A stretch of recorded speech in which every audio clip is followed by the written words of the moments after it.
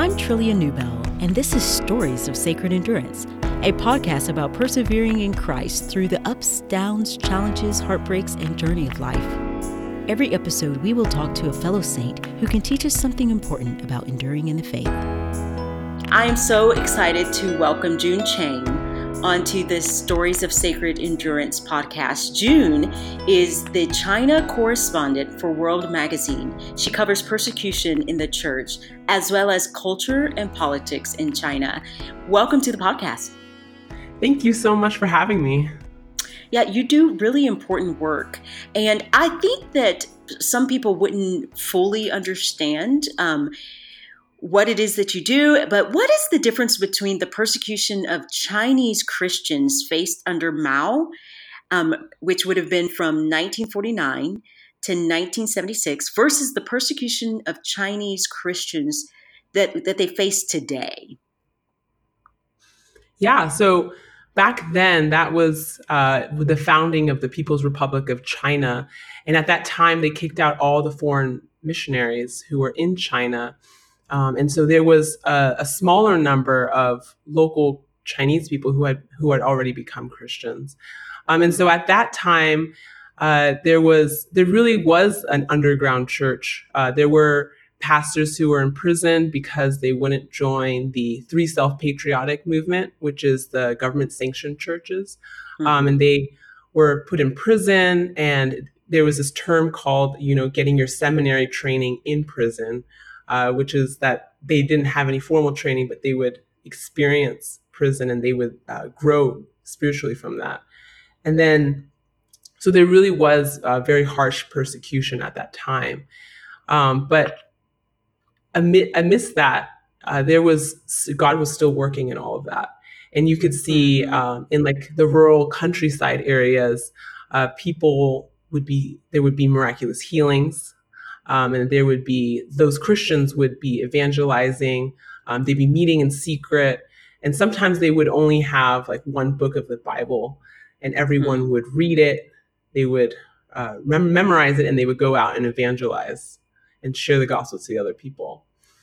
And so at that time, there was growth, but it was also, everything was really shrouded in secrecy. And at the same time, because there isn't that much, there weren't that much training or theological training. It was also easy for people to kind of fall into false beliefs. And I think kind of all of that got worse during the Cultural Revolution, which is when they really tried to eradicate religion within China, and they would tear down churches. Is this during the same time as Mao? Oh, yeah. This is during Mao. This is during the 60s and 70s. Yeah, so that was kind of like the most intense time of persecution. And so at that time, there was just like this iron curtain, and people outside of China didn't really know what was happening. And so people wondered if there were any Christians left. But after China started opening up, so that's after the death of Mao, around like in the late 1970s, as China began opening up to the world, and they wanted to increase their relationships with the other countries. They wanted to expand like their economy. What we found was that actually Christianity had survived and was actually growing, and it was just through the work of the Holy Spirit and not really the work of man or missionaries. And at that time, there was kind of a relaxation on religion. And at that time, the president, Deng Xiaoping, he kind of had a different view of religion, which is that it exists, we can't eradicate it, so let's try to control it from getting too big, too fast. But was this still underground? Yeah, so at that time, so under Mao, there was this, the Three Self-Patriotic movement, which was a government-sanctioned church. It's also the Three Self Church. And then you had a different category of house churches. And so after the opening up, there was room actually for house churches to meet. And they were kind of allowed to do that. And part of it was because the government had seen that when you persecute churches, it actually grows. And so there's kind of this gray area of these house churches that were allowed to continue meeting. And so these house churches actually started to grow. They would sometimes no longer meet in houses. They would actually rent an office place. And so even pretty recently in the past few years, you could see some of these house churches have hundreds of people or even 1,000 people. Wow. And so it's not really the idea you have in your mind of what an underground church looks like. And so that's just kind of how things have changed in China.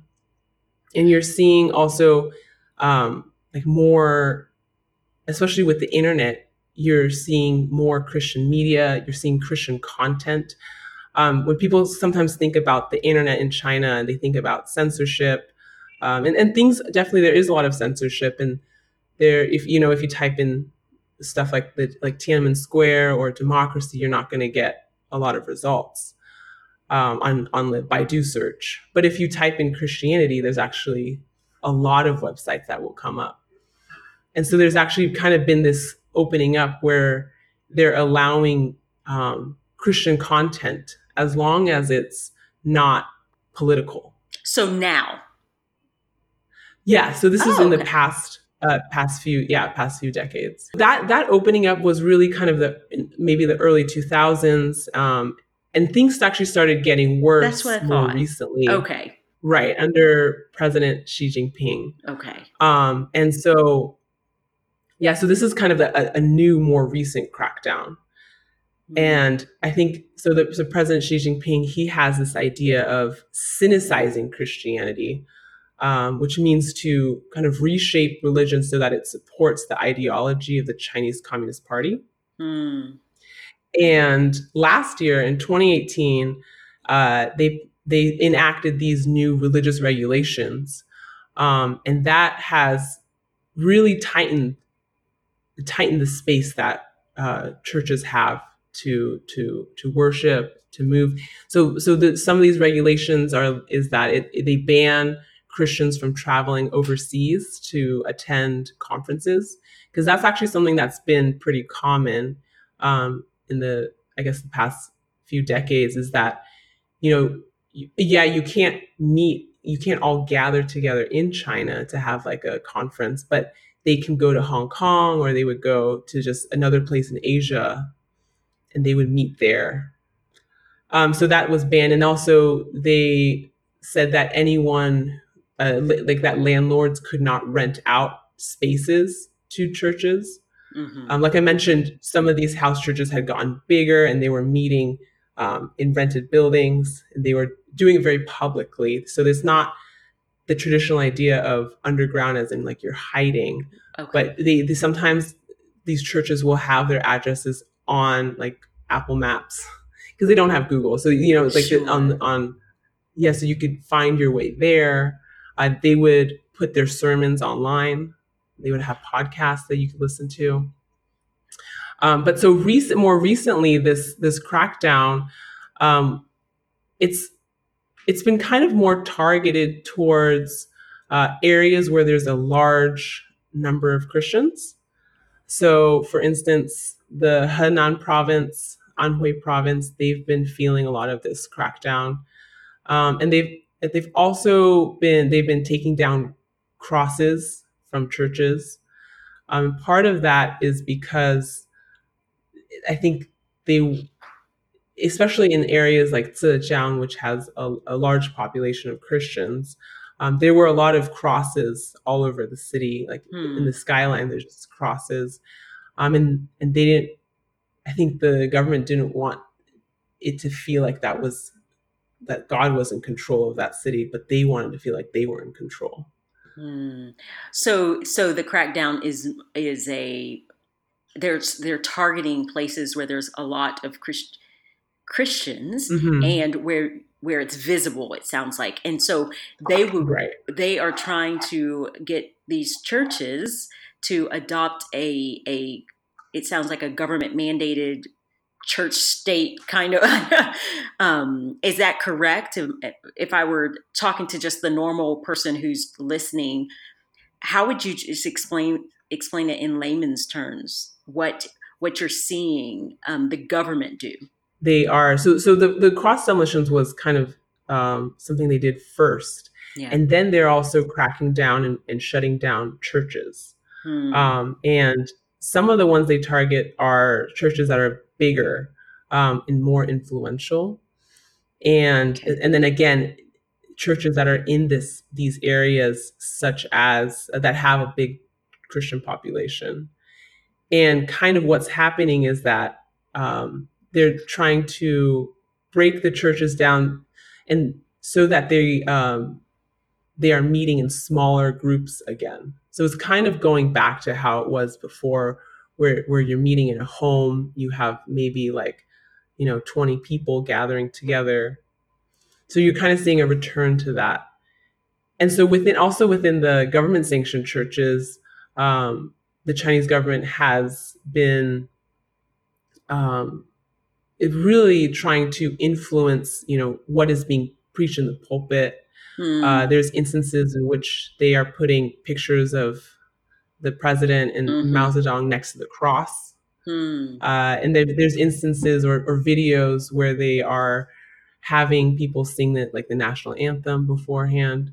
And so they're really trying to synthesize religion. Wow. Because in their mind, they see it as a Western or a foreign religion. Now, how have Christians been able to follow God even amid this adverse environments? What are people saying on the ground? Yeah, so actually the group of people who are kind of facing the current crackdown, they've never really experienced persecution before. Right. Because that was kind of something that the previous generation had experienced. And so before, I'd say the past few years when things have gone tighter, if you ask them what the biggest problem the Chinese church is, they wouldn't say it was persecution. They would say it's materialism or secularization. So it would be a lot of other things. Yeah, so there's people who are seeing this as an opportunity because they think that in this adverse environment that they can grow spiritually. And also before the recent crackdowns, when things were there was a little more freedom, you see churches just doing things or trying to influence their community. And what I mean by that is they would go out and they would evangelize. Right. They would, after the Sichuan earthquake in 2008, a lot of Christians started going there as for relief aid for the earthquake. And from there, they started these Christian charities. And so some of them, started schools. Some of them, provided aid for victims. Some of them, reached out to minority groups. And so you kind of see a beginning of kind of Christian charity. There's also been a movement in the past, I'd say 10 years, of Christian schools starting. And part of that is that people are coming to Christ, they're getting married, and they're having kids, and they don't want to raise their kids up in the atheist school systems in China because they think there's a lot of brainwashing. They don't like, the stress and the corruption in the schools. And so churches have started their own Christian schools. And that, obviously, there's some successes and there's also some definitely challenges, right, because this is people who have no real experience starting schools. But you're seeing that kind of passion where they want to train up their children in the way of the Lord. Yeah. And then the last thing I'll mention is there's been a huge movement of cross-cultural missions as well. And there has been this movement called Mission China 2030, in which the Chinese church wanted to send out 20,000 missionaries by 2030. And That's amazing. They consider that, yeah, they consider that their gospel debt because of all the foreign missionaries who came to China. And so there's some successes and there's some challenges because, you know, you're kind of creating missionaries out of people who have not that much background or that much training, or even like churches don't know how to support them. But there is this desire to bring the gospel to other countries. And a lot of it is actually along the countries that China is partnering with for the Belt and Road Initiative. So it's a lot of Middle Eastern countries. So you're seeing Chinese people moving out there and sharing the gospel. That's amazing. So would you say that the current persecution is kind of igniting a desire for the gospel to go forward?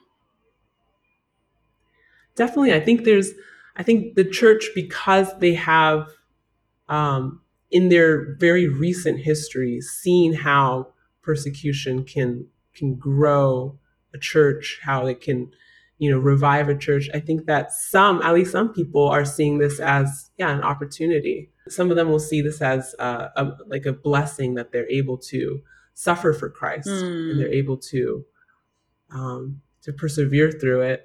Although obviously on the flip side, there's also people who are, now kind of leaving the church because they're too afraid to go. So you kind of see both. Yeah. So there's a need for us to pray for endurance so that they can continue. Definitely. Yeah. What's an example of a house church that has been outspoken and public in trying to be a light in their community? I know that we have seen some stories, and I wondered if you have covered any or have any in mind. Yeah, there's one church that comes to mind that I have reported on quite a few times in the past few years, and that's the church in Chengdu. Is called Early Rain Covenant Church. And I think that this church is very unique. I would not say that it is typical or common in any way. It is very well known within China as well, and it's well known because this Pastor Wang Yi, he is really at the forefront of house churches kind of pushing the boundary. And so what I mean by that is he used to be a legal scholar, and so he knows the Chinese law very well. And he used to be kind of part of this an intellectual community, and he became a Christian. And so he's someone who is not afraid to speak out against the government. And he has, written letters or publicized letters calling the government out for persecuting other churches and Christians. And his goal really is to make his church a public church. Like, he doesn't want the house churches to be underground. He wants them to be in the community, like serving the people and being very public about what they're doing. And so the church is engaged in a lot of what is considered pretty sensitive issues. For instance, they reach out to the family of political prisoners, and because in China, those people are really like the untouchables, because they're connected to somebody who is very sensitive. And then they also reach out to petitioners, who often are people who had their land taken away by the government, and they go to petition to right these wrongs. And they're also a very sensitive group of people. But so Wang Yi and his church wanted to reach out to these types of people. And they also have a pro-life ministry as well, and telling women, not to abort their children. And this church is, in some of the churches around it that are also Reformed, they have formed a presbytery. They have a seminary. They have classical Christian schools. And they've kind of formed also a Christian college. And so again, these things are very new in China, and so there's often a lot of successes, but also challenges with that. And he's also had his detractors who think that, the things that he's engaged in are too sensitive and he should, keep his head down more and just preach the gospel. But in talking to him, he's convinced that this is what God has called him to do. And he knows the risks involved. And actually, last December, the government cracked down on that church. Right. And they arrested more than 100 people at the church. The police didn't go during a church service, but they actually went to the parishioners' homes and they kicked down the doors and they arrested them. And a lot of those people were released after a few days, but continued to be monitored. But the elders, the church leaders were held for much longer. And actually, right now, Pastor Wang Yi is still in prison. I thought so because I remembered reading and seeing news articles about this story. And so he's still in prison. And is the church continuing? So the church had been shut down, but the members of the church, they are still meeting in homes. And the way they kind of do this is there's still some of the preachers who have not been arrested. They will record a sermon or they'll use like a video, like over a video conferencing, and each of these small groups, these small little house churches, I guess, groups would watch the videos. They would sing the same songs. And the only difference is that they aren't able to meet together. So my first thought was, I really want to long for Jesus, like they are longing for Jesus, and that they're willing to go through anything to learn his word and hear his word. I just think it's remarkable. And I do wonder, are they in any danger in meeting in the homes? So is it more of the collective, big, large church, or is the government okay with them meeting in the various homes as long as they're not gathering together? The government police have raided some of these smaller gatherings as well. But in general, most of the time they are able to meet. I think that at some level, the government realizes that there's no way that they can eradicate Christianity. They have tried, and it's just not possible. Yeah. And so I think what they are happy with is just to maybe shut down some of these bigger churches, some of these more visible signs, like the crosses.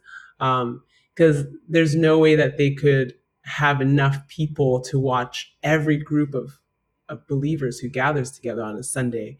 And so they've also become the people of this church. They also they'll maybe text each other on an encrypted messaging system, like where to meet, so that the government can't to evade some of the monitoring by the police. Wow, that's remarkable. This community and these house churches, how has the role of foreign missionaries changed from China's opening up in 1979 until now? So when China first opened up, it really wanted to grow economically. It wanted to help its people just rise in their socioeconomic levels, and so they were very willing to have Americans come to China to teach in universities or to teach English in schools.